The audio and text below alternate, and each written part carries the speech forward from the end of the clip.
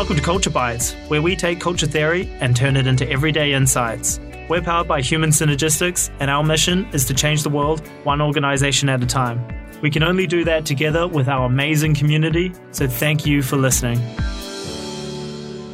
What causes culture? That's what we're going to talk about today. This is part 2 of a 5-part series breaking down what culture is and how it works and how we shape it. I'm Dominic Gawley, and I'm joined by David Byram, aka DB. Welcome, Dom. How are you, mate? Fantastic. So this is part 2. If you haven't listened to part 1 yet, I suggest you go back. But if you don't have time for that, a quick recap of episode 1. We talked about what culture is.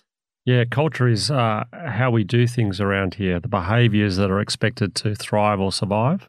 We talked about why it's important. Yeah, excellent. We talked about the value proposition. So we talked about the 3 Vs, being customer, employee, and shareholder value proposition.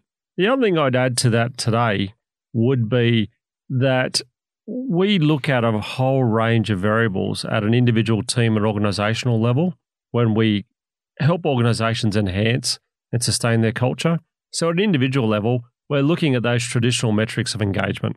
People motivated, satisfied, and do they intend to stay in the organisation, which we refer to as positive indices. We put role clarity in there as well.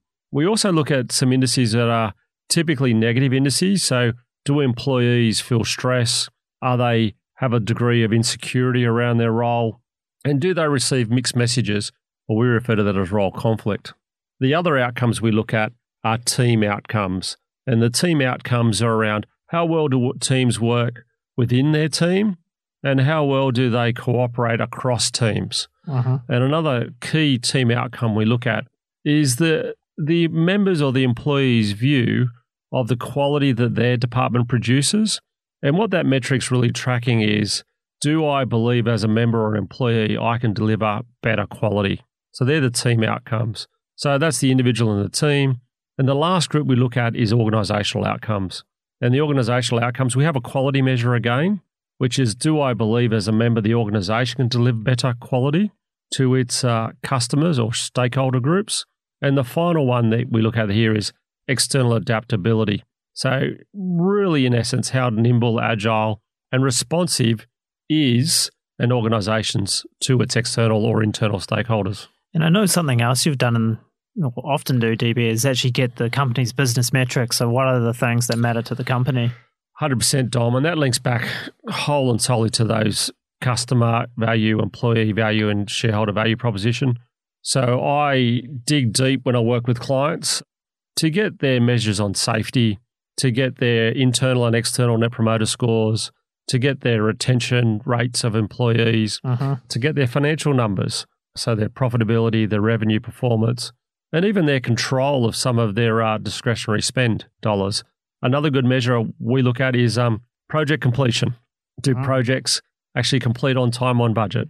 So there's a whole lot of variables that we actually look at. That's an interesting one. I've never thought of doing that one before. But yeah, it's a great point. Yeah, so any metric from an organisation point of view will ultimately be driven by its culture. And so mentioning culture, we also talked about that there are 3 different types of culture, which were sort of around security. So 2 of them were around security through people, and 1 was security through task.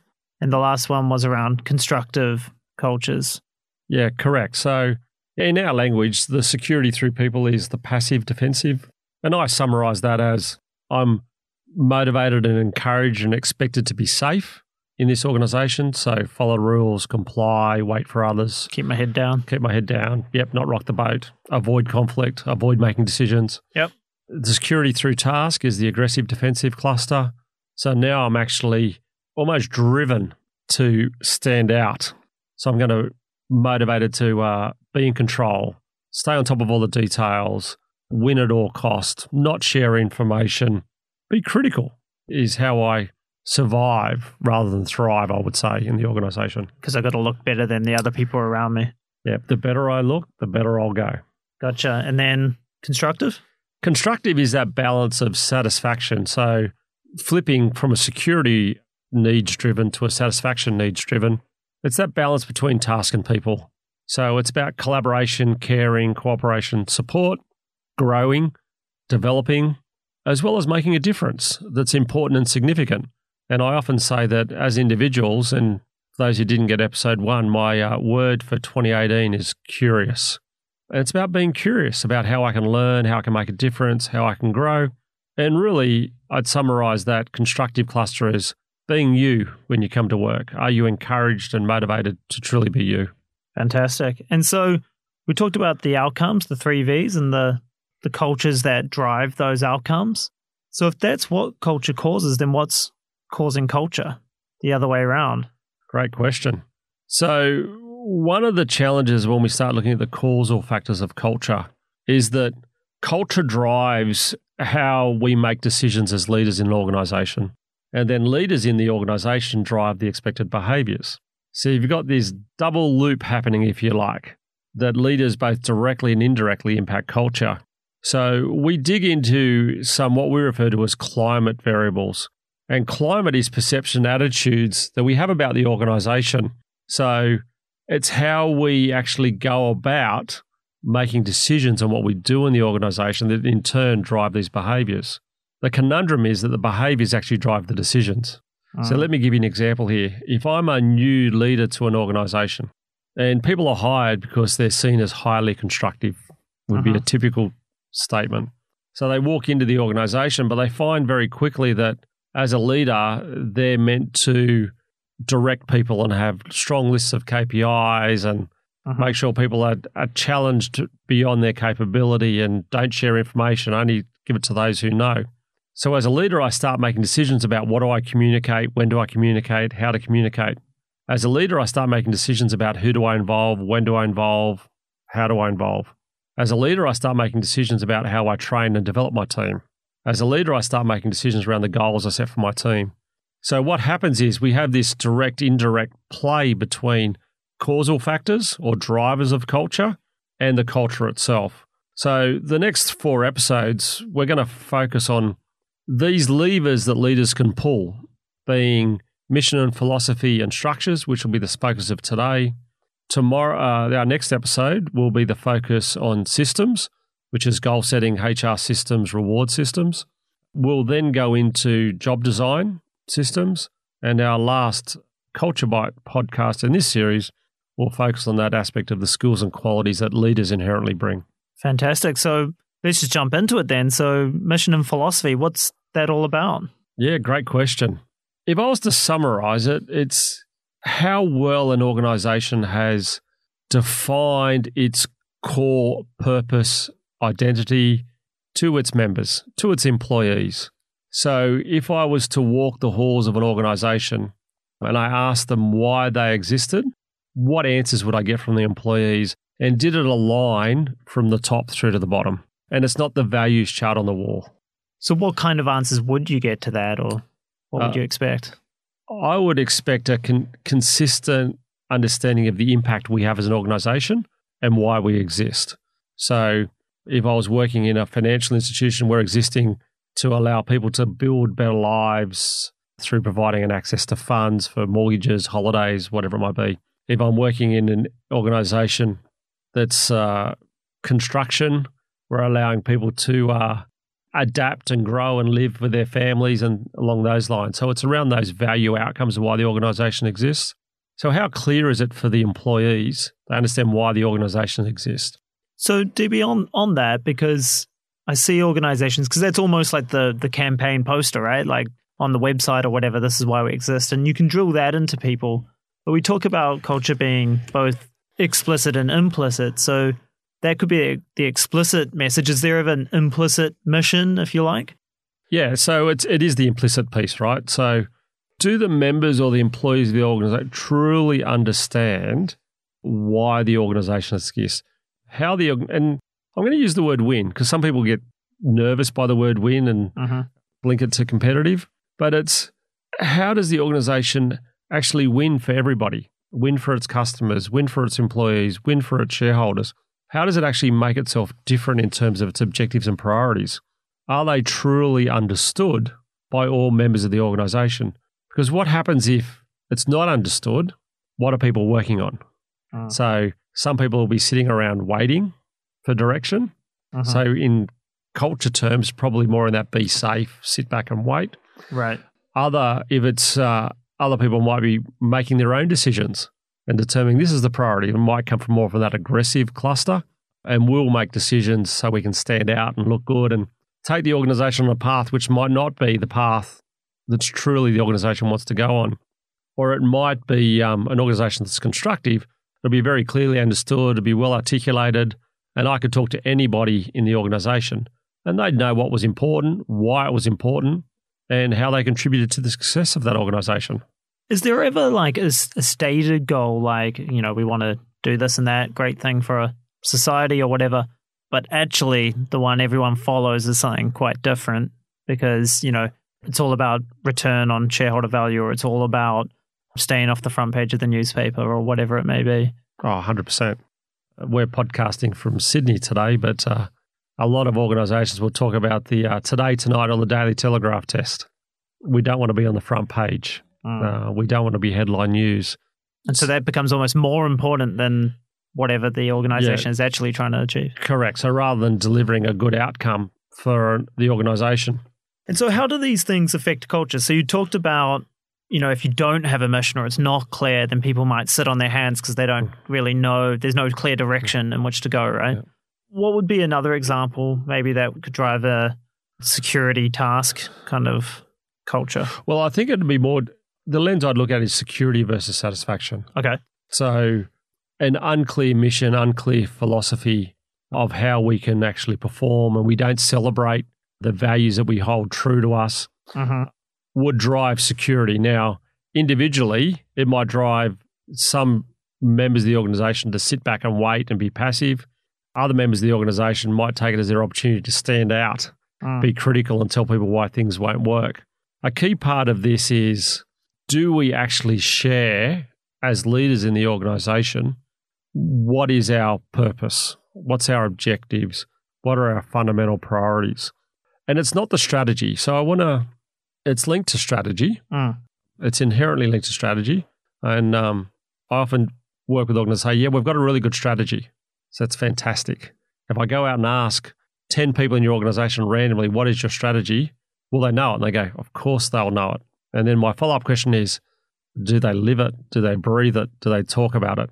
And when we talk mission and philosophy, that's what we're really talking about. It's the living, breathing of the strategy. And coming from a background where I used to work in some strategy consulting, but not a lot, I used to say strategies need to be evergreen. Strategies are continually changing. So how are you communicating the current philosophies, the current practices, the current priorities in the organisation? So everybody knows, I'll come back to it, how they can be effective and successful within the organisation. It reminds me of the Drucker quote, culture eats strategy for breakfast. Correct, yes. I would actually say that I would agree with that quote. You can have the best strategy in the world, but you don't have the behaviours to drive it, you're not going to go anywhere. I always say though, but if you don't have a strategy with the best behaviours, where are you going to go? Yeah, that's right. Yeah, it's not one or the other, it's both. Yeah, so absolutely. It's actually, so from a lens that culture drives the strategy, or allows you to succeed in your strategy, 100%. Because I've worked with some clients that have a fantastic strategy, but they don't execute well through their behaviours, and therefore they don't succeed. Okay, so is there anything to add on mission and philosophy? There is. There's this variable which we refer to as customer service focus. Right. And what I like to talk about here is, let me define it first of all. So customer service focus is how we provide a high degree of quality of service to customers or external clients. I often refer to this one for those people in the non-commercial. We talked a little bit about it in podcast 1 or Culture Bites episode 1 around the bank, health facilities or service organisations. Local government would be in that as well. I often talk about this as being a service focus. All right. So rather than a customer service focus, service focused. So what we're really now asking the employees to understand is, as an employee, do we actively seek to understand, and are we involved in understanding the needs of our constituents? Now, our constituents might be societal members if we're a service-focused organisation. like local government, could be the residents in Yep. the local community, could be the patients in the hospital, in the health sector. In the more commercial world, it's going to be the end user, the end customer. Right. So as when we talk mission and philosophy, we talk about that articulation of our purpose, how clear is it? And then we're talking around what role as an employee or a member do I have in helping the organisation understand what's going on in the broader market for who we supply services. And so how does that impact culture though, DB? Well, if I'm an employee, it's interesting. I work with a client in the FMCG space and I talk to these employees around, they've obviously got their product in all the retailers and it's on the shelves and they're quite a large FMCG. And I say, when the employees walk down the aisle and they're doing their shopping on a weeknight or a Saturday or a Sunday, and if an employee sees their product in someone's trolley, do they actually ask them how it's going? So do they have pride and say, I make that product? And the answer I generally get is absolutely no. And I said, well, why not? Because if the employees or the members of the organisations were truly integrated in the organisation, they'd have pride and say, hey, I make that product. How do you find that product? How could that product be better? Now, more importantly, they'd also have a vehicle and an avenue to provide that feedback back into the organisation. So the leader, the team leader, then the general managers and the executive team would have practices and processes that allow them to actually seek and obtain and then act on feedback they actually get from their members who get from their customers. And so what kind of culture would that be driving then if they could do that? So a culture of that would be that I'm an employee of this organisation that can make a difference. I'm an employee of this organisation who can gather and collect ideas from others and share those with others. So inherently then I'm going to be respected for my opinions and thoughts. So inherently I'm driving me to achievement, affiliative, satisfaction and needs. The flip. That's where I was going to go. I can see it in your eyes, Dom. I'm looking in your eyes. He's going to go to the flip. The flip would be that I'm not asked. And therefore what? I go straight to, well, I'm just going to sit here and wait and do what I'm told. I'm not asked what employees want, what our customers want. I'm not sought for my opinion. I'm just pretty much told what to do. So it's going to drive me to more security orientation. It's going to drive me to avoid, I'm not going to ask the customer when I'm in that retailer on Saturday or Sunday doing my weekly grocery shop and I see my product. I'm not going to ask. I don't go up to the customer and say, hey, I made that product. I don't have the pride. So it's going to drive me to avoid, to sit back, probably be conventional, more security. What about on this one, DB? Because often people say, I'm not in sales, I'm not in customer service. So what about me? I'm in operations or I'm in accounting or whatever it may be. Yeah. So, I don't talk to the customer. I don't interact with the customer like that. So where's their customer service focus? Great question. And I get it all the time. Everyone deals with a customer in some shape or form. If you will see it somewhere going on, and often say to people, take it back one step, because sometimes it is a big leap to go to that end customer. Who is that end customer that I'm doing it for? So what I say is, rather than going to the end customer, think about who are you doing this for? Who is the person who you are providing the data and information you're collecting for? Who are you going to impact? Yeah. Who will be impacted by what you do? Yeah. So if you do a great job, who's going to be walking past saying, congratulations, thanks a lot, fantastic. And then the question becomes from a service-focused lens. So we know who that person is that I'm going to impact or be impacted by me. How do I go to them and ask them, how can I make their life easier? Am I encouraged to go to them and say, hey, I supply you this service. How can I make your life easier? How's it going? So it's just like seeing the pack of whatever in the supermarket. It's exactly the same as seeing the product in the trolley in the supermarket and going to that supplier, that customer of that you're supplying rather. How's it going? Fantastic. So that would be mission and philosophy. And so then the next point we wanted to talk about was around structures. So what does that mean? Why is it important? Yeah. How does it shape culture? Yeah, great questions. There's like 4 questions in one there, Dom. I got them all in quickly. You fired them away. So I define structures holistically as how do we make decisions in the organisation? So where is the decision making? Who do we involve? How do we empower people in these decisions? So if I was to distill it down, the first 2 areas we look at, and I'll talk of them about them collectively, they fit under this banner of influence. And what we're saying is, to what degree is there influence in the organisation? So what's the average amount of influence the organisation has? And we refer to that as total influence. The second variable we look at is the distribution of that influence. So as I'll look across the levels of influence that individuals have within the organisation. So across all levels, I'll be looking from the frontline teams to the management teams to the C-suite teams. What's the distribution of that influence? Now, inherently, we know that the executives in the organisations are making decisions, and they're making different decisions relative to the frontline teams. Right. But the frontline teams are also making decisions. So when we look at influence, total influence is, do we have enough influence average across the organisation to make decisions? So what do you mean by that? Can we make the decisions we need to make? Okay. Yep. So for some organisations, if I see that employees believe the influence is low and we're not making the decisions. We can't make the decision. Or we can't. Someone's holding it. So my catch-up question to all these organisations, particularly executive teams, is for some reason, everyone in your organisation is saying influence is low. So who is making the decisions? Because no one seems to know. Right. People want to make decisions, but they're just not being made. And so if you're in that case where no one's making decisions, everyone's waiting. Everyone's waiting. So I'm going to guess it's going to that passive kind of culture. It's going to that passive culture. Or individuals could be trying to stand out and aggressive, and one individual could be saying, well, this is where we need to go, or groups of individuals. So they're trying to buck the trend almost, or buck the culture. Correct. Yeah. And then so that'd be what I'd refer to as total influence. And then if you looked at distribution of influence, we're now looking at that spread of that decision-making across levels.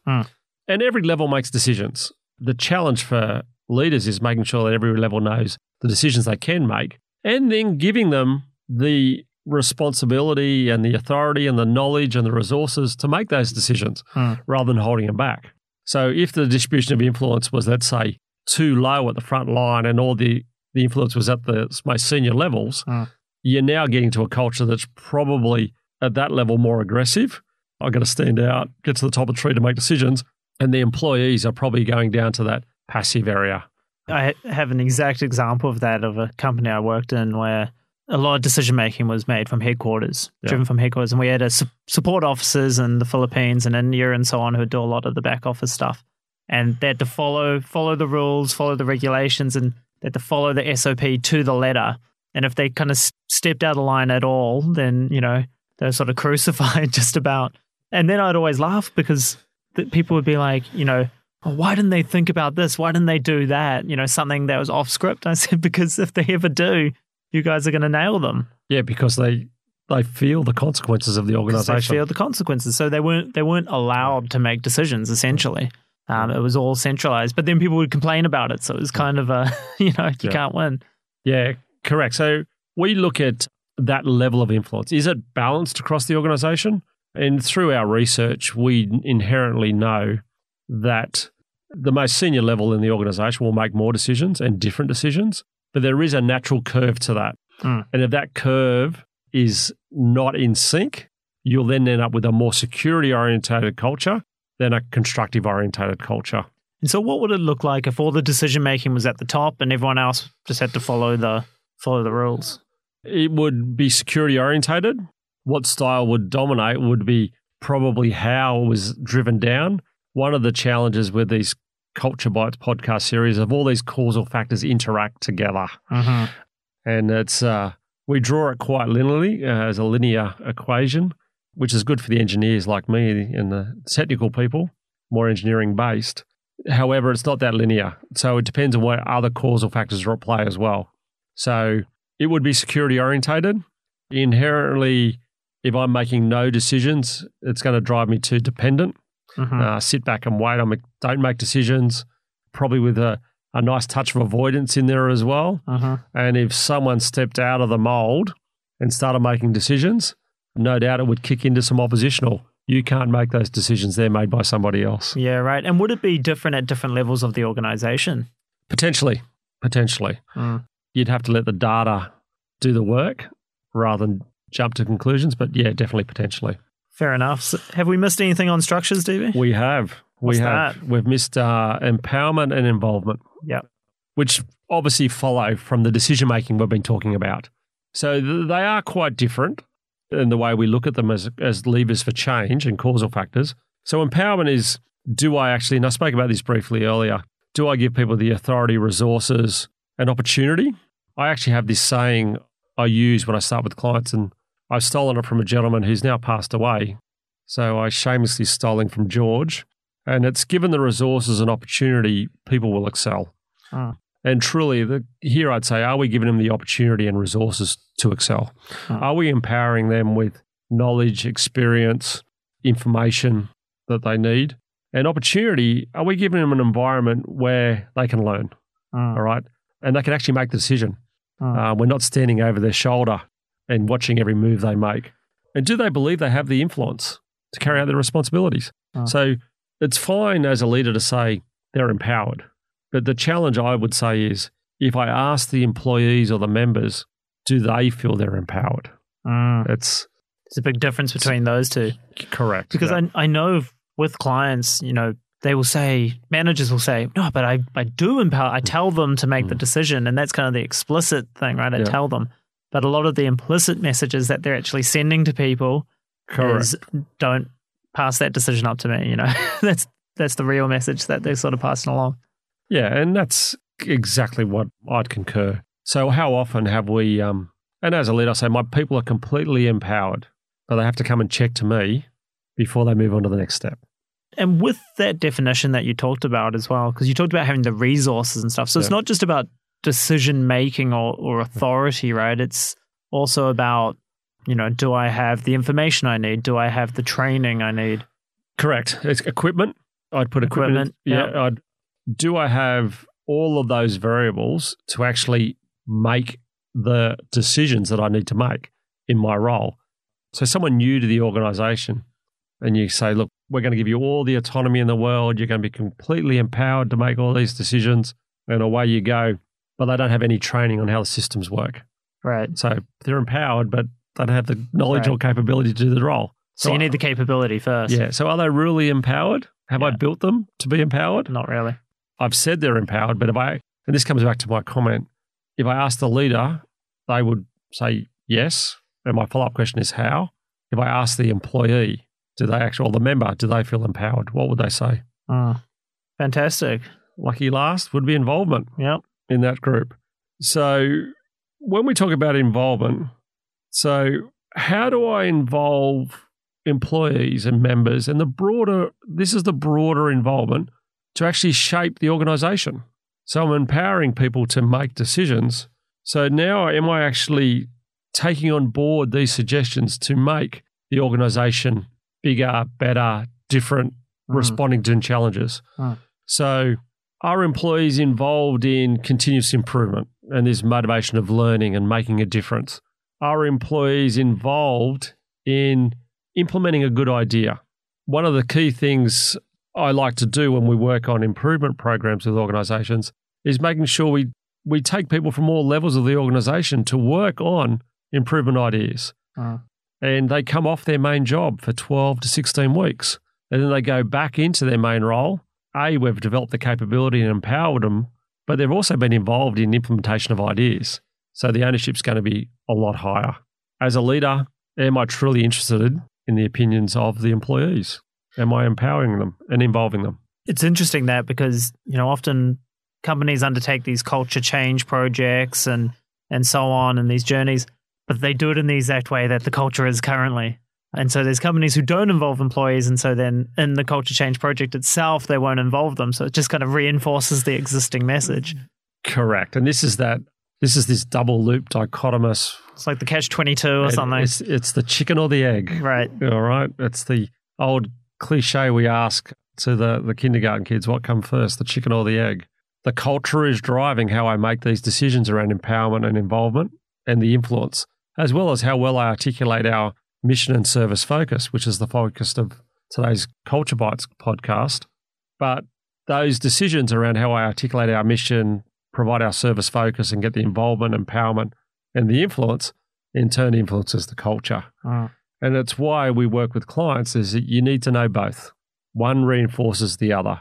The thing I would say is you have a culture. Now that culture is driving decision-making. as a leader. The question I'd say to leaders and everyone in the organisation, because everyone's responsible for culture, is, are you in charge of your culture or is your culture in charge of you? I love it. I think that's a great note to end on as well, DB. If I can quickly summarize up this episode. So we did a little intro around recapping the 3 value streams of culture, as well as those 3 different types of culture. And then we talked about, okay, what causes it? And we outlined briefly the different causal factors and groups, and went specifically into mission and philosophy and structures, and really talked about, do people understand what is the mission of the organization? What are we here to achieve? Are we clear on that? And if we're not, maybe we're sitting on our hands culturally because, we've got kind of no clear direction forward. With the structures, who's involved in decision making? How much influence do they have? Is it all at the top? Is it all at the bottom? All of these things are sending messages to people about how they're expected to behave. Are they expected to make decisions, or are they expected to follow orders? And that's really how it shapes culture. All right, thanks for your time today, DB. On the next episode, we're going to be getting into the HR systems. Yeah, we certainly will get into systems. It's all around the practices and processes of selection, placement, preparedness of appraisals, and we'll touch on goal setting as well. Fantastic. I look forward to it. Thanks for your time today. It's great to be here, Dom.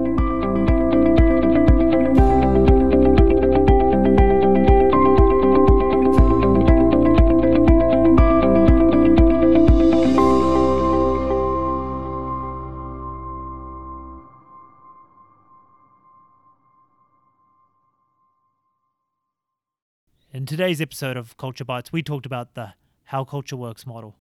The How Culture Works model is from the Organizational Culture Inventory and Organizational Effectiveness Inventory. The feedback report for these surveys and other culture change resources are copyrighted by Human Synergistics International. Research and development by Robert A. Cook and J. Clayton Lafferty. All rights reserved.